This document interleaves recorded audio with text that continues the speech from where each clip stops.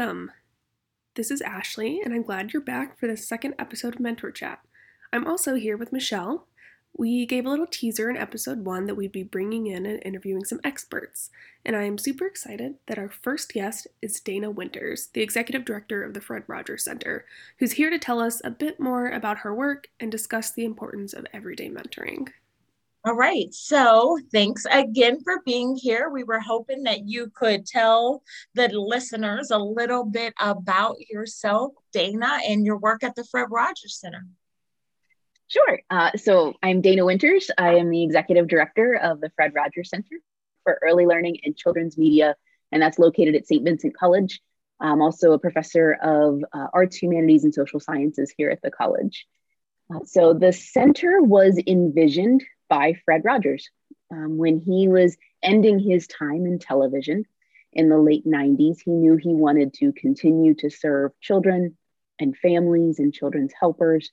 He wanted to do this on a college campus. He wanted to teach. So while Fred envisioned the center, he didn't plan to work directly with children. And that is part of the legacy that we have kept intact, is we do not work directly with children and young people. We work with children and young people's helpers. So families or trusted adults who work in support of children and young people. So we like to say that we invest in the strength that families and trusted adults have to support the healthy development of children and young people. We like to call it helping the helpers. Of course, the helpers is an homage to Fred, who that was one of the terms that he used quite often to talk about the trusted adults in children's lives. What does the work with the helpers look like, or how do you support people to better support and to help young people? What does that kind of look like? Sure. So everything that we do at the Fred Rogers Center obviously is directly tied to the lasting philosophy of Fred Rogers. And one of the guiding principles for all of our work is when Fred said that it is through relationships that we learn best and grow best. Fred wasn't just talking about children. He was talking about adults and human development.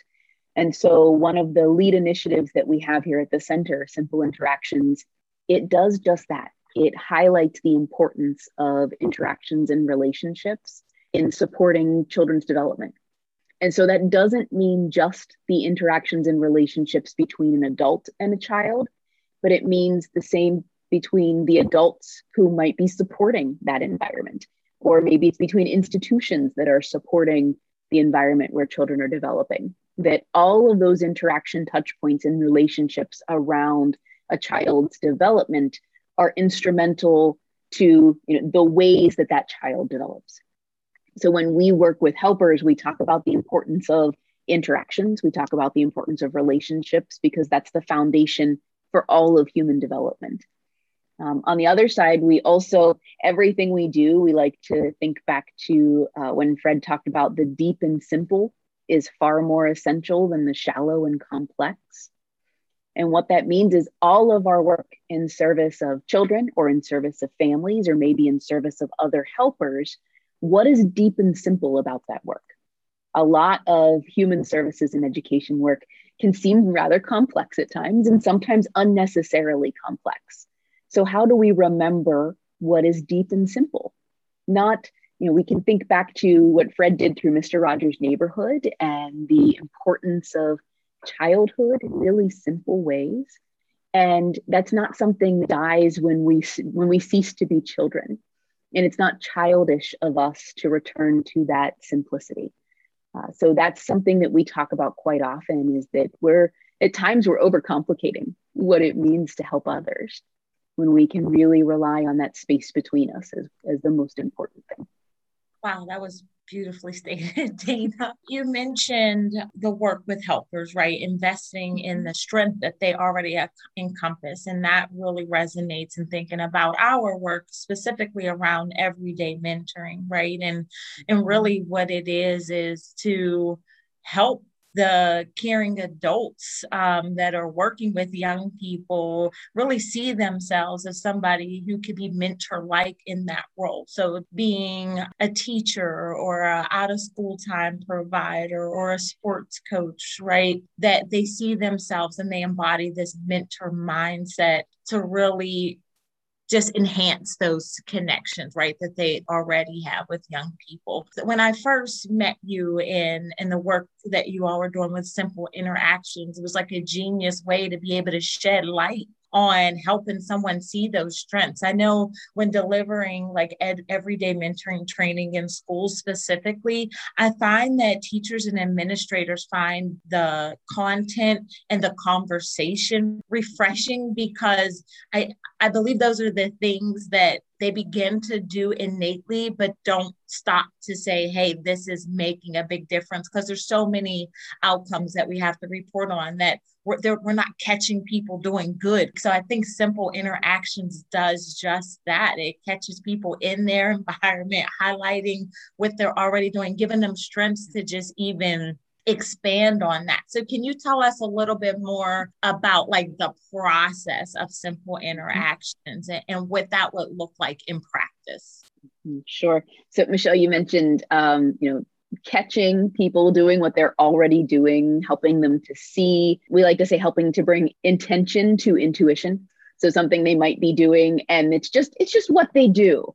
They don't realize how good it is sometimes. So the work of Simple Interactions is really that. It is not coming in with some type of prescription to build strong relationships, but rather it's an attempt to describe what is already happening in an effort to grow more from what is good.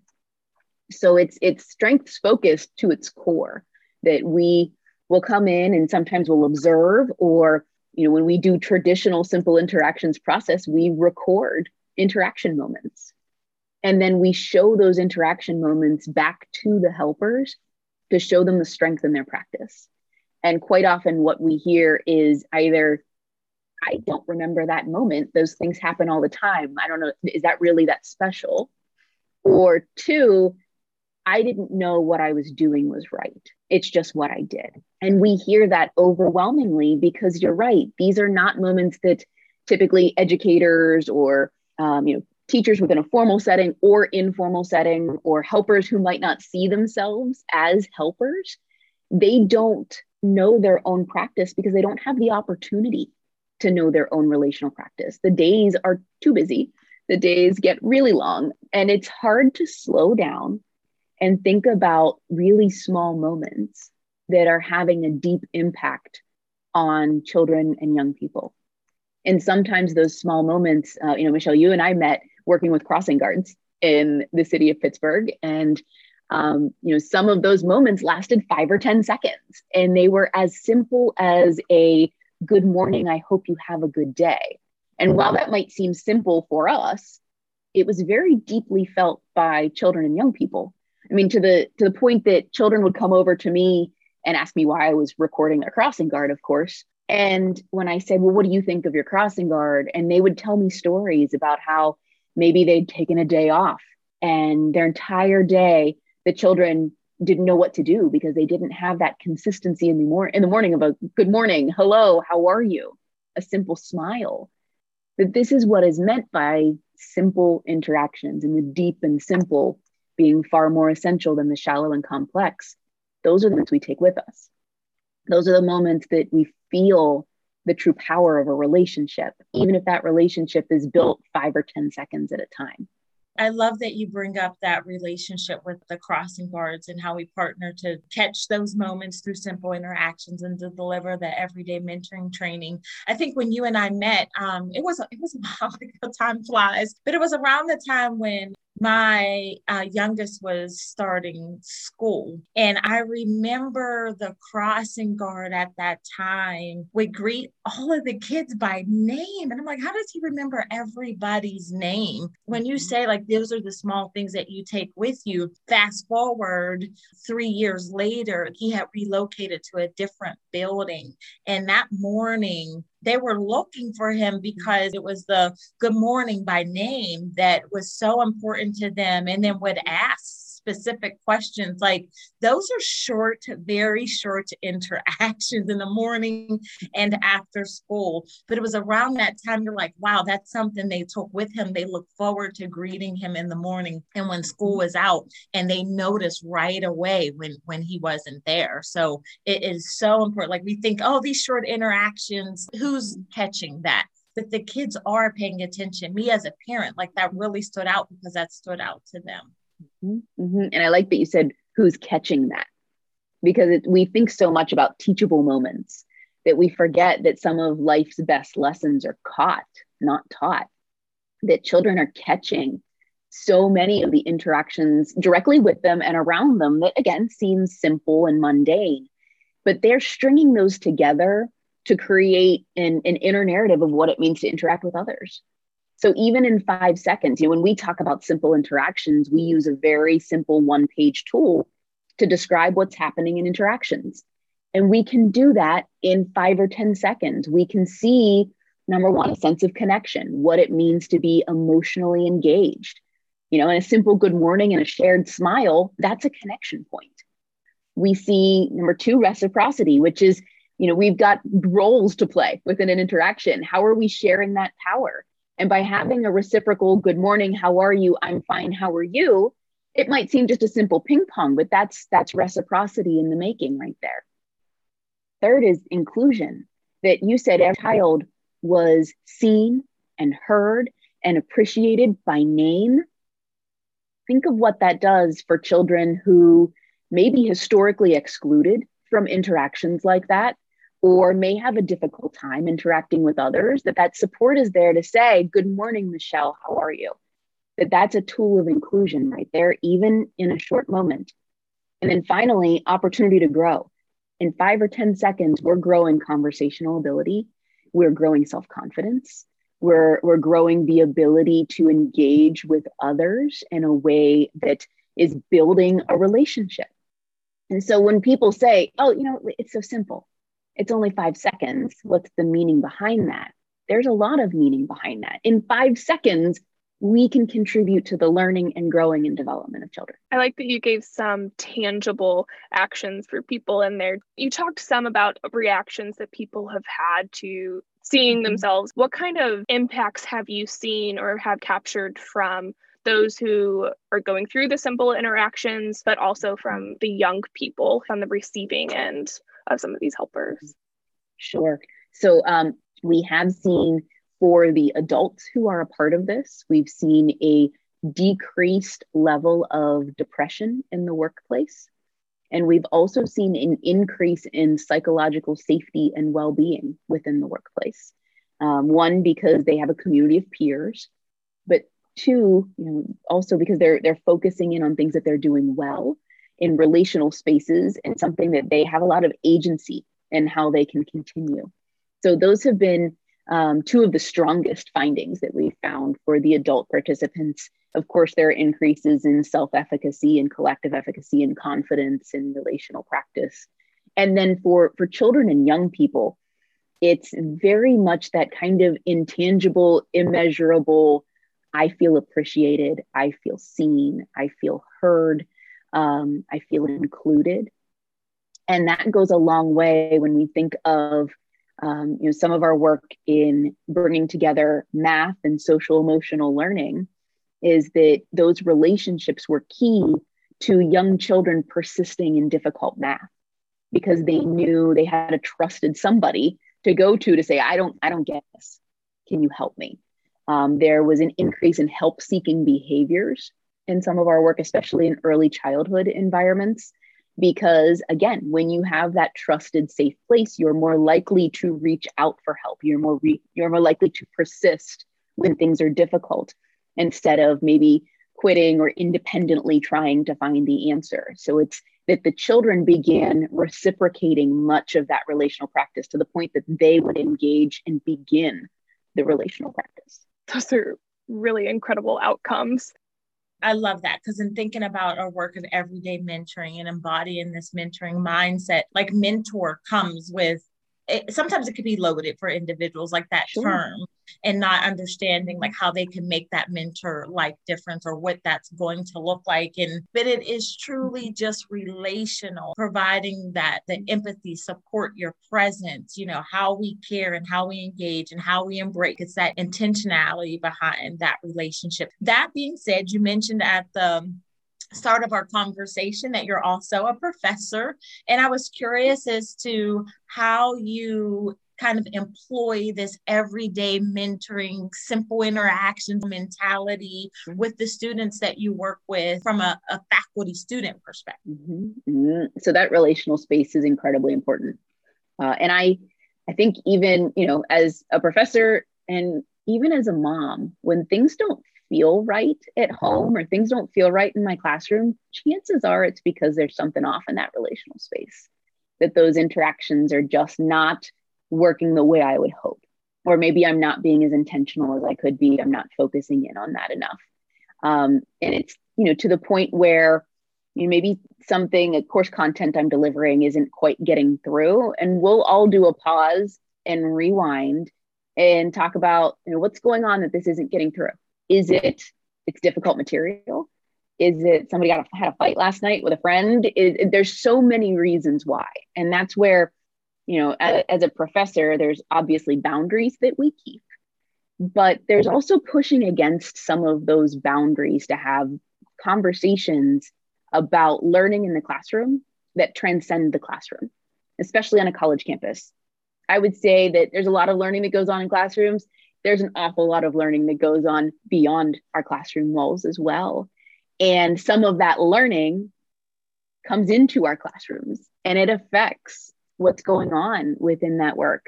So that relational space is important. I think the number one thing is with the content is to see what sparks for our students and to allow multiple modes of engagement around those sparks, which is very much what it means to be a mentor, right? You're looking for that spark, that entry point, that place that we can relate, and finding multiple modes to serve that to grow a relationship.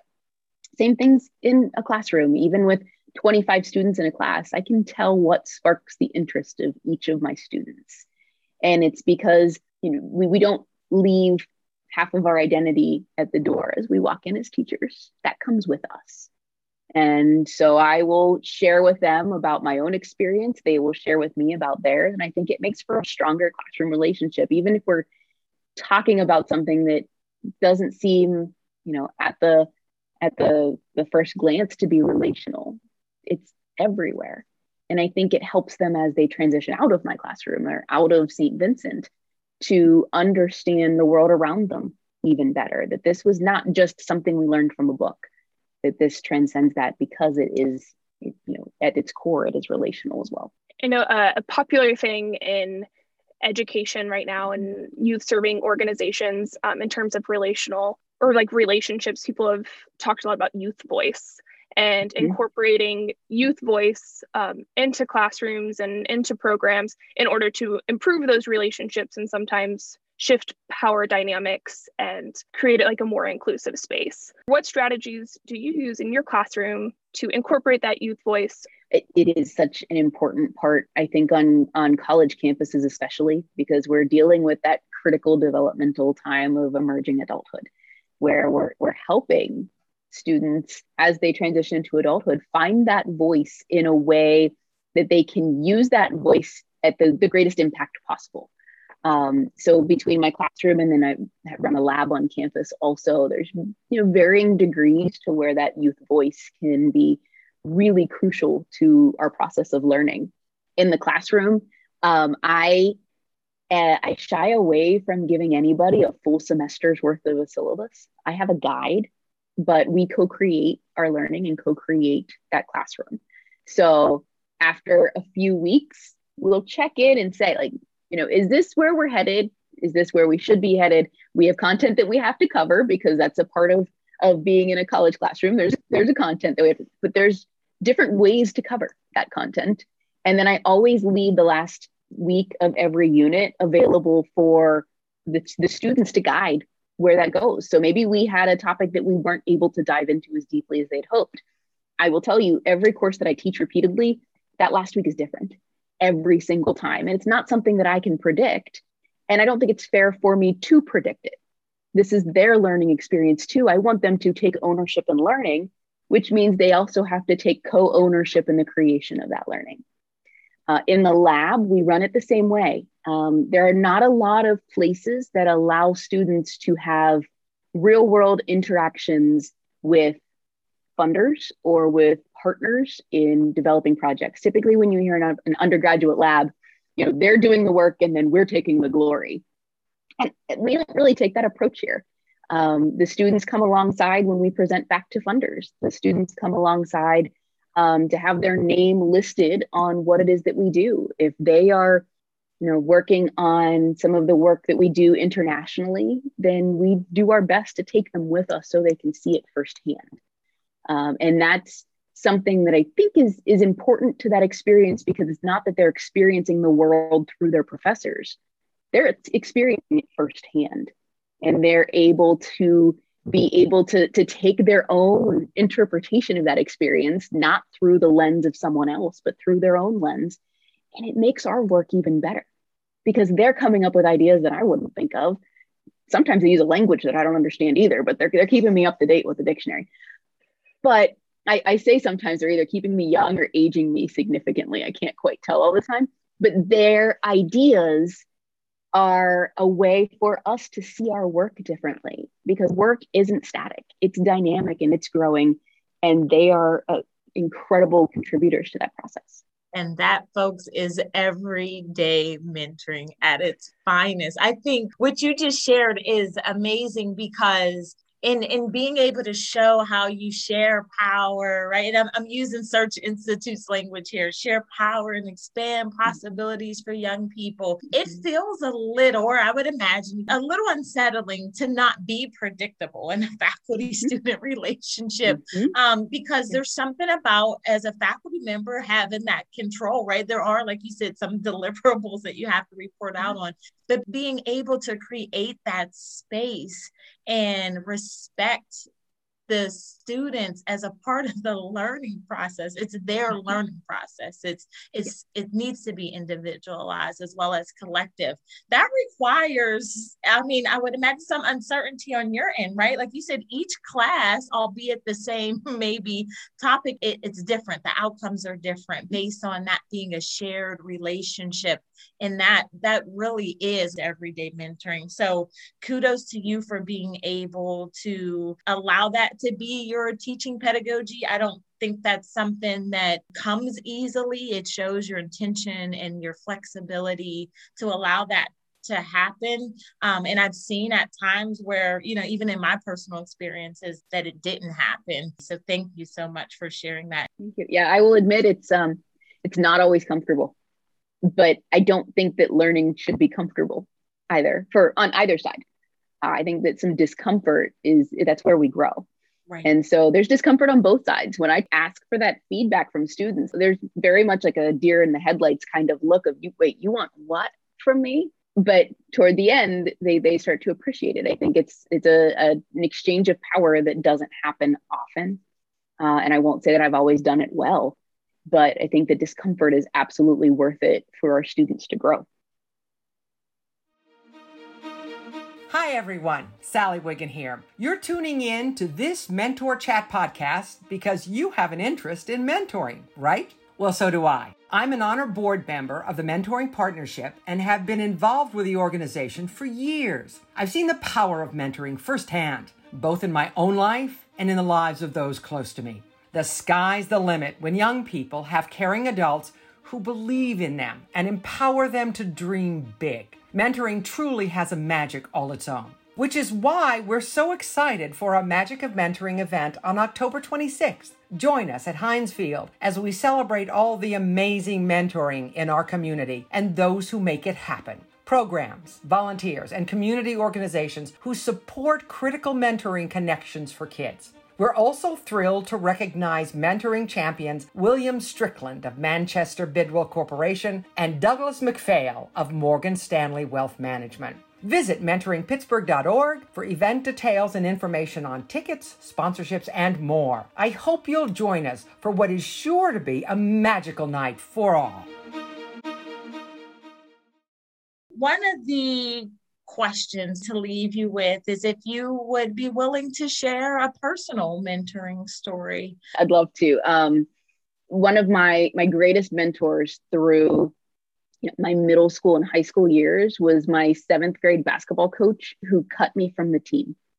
So first interactions I really had with Coach Mack was her telling me that I needed my coordination to catch up with my height and to keep on trying. And I didn't make the 7th grade team. It was just terrible. I was so upset. But Coach Mack kept an eye on me. So she would check in on me in the summers. She showed up at a couple of camps that I attended. We went to the same church. I would see her in church and she'd ask me about my game. And in 8th grade, I made the team. And I was willing to go back out for the team because I felt a connection with Coach Mack.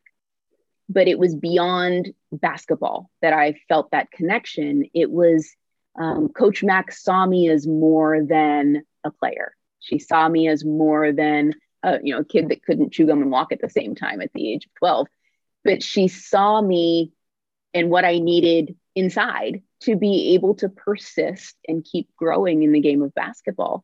When I moved into the high school years, she actually then had a job at the high school and we stayed in contact, and it was never about sports. It was always about, anything that happened to be going on in my life. And she was at my wedding. That connection lasted that long. And it was because it was one of the first times that I remember feeling truly seen for who I was, more than just the way that I presented to her, because I presented to her as a potential basketball player. I don't know that she would ever say that that was the most salient part of my identity. And even now, I wonder if she remembers cutting me. But our relationship grew from just that moment because she was willing to see beyond and not lose sight of that. Thank you for sharing that. I think we've realized over talking with people and even amongst ourselves, a lot of the adults who have been mentors to us may not necessarily realize it. And I think like what you said, the simple interactions, they don't always realize the impact that we're having, but then we carry those stories with us. We want to thank you for joining us and talking with us and telling us about your work. And also thank you for the work that you're doing. It's obvious the impacts are being seen and they're being felt. We really appreciate all that you do and all that the Fred Rogers Center does. And yeah, thanks for joining us. We've loved chatting with you about it all. Thank you very much. I've appreciated our conversation today. Stay inspired. Stay inspired. Stay inspired. One statement that our guest said that really resonated with me is, some of life's best lessons are caught, not taught. For this week's Stay Inspired, I want to challenge listeners to pay attention to lessons that you may be imparting to young people through your interactions. Try to be intentional with each interaction. Offer a smile or a kind word, greet a kiddo by their name, or ask about something they show interest in. If you notice a colleague, a parent, or even a friend having a short yet impactful exchange with a young person, let them know. We can all benefit from being seen.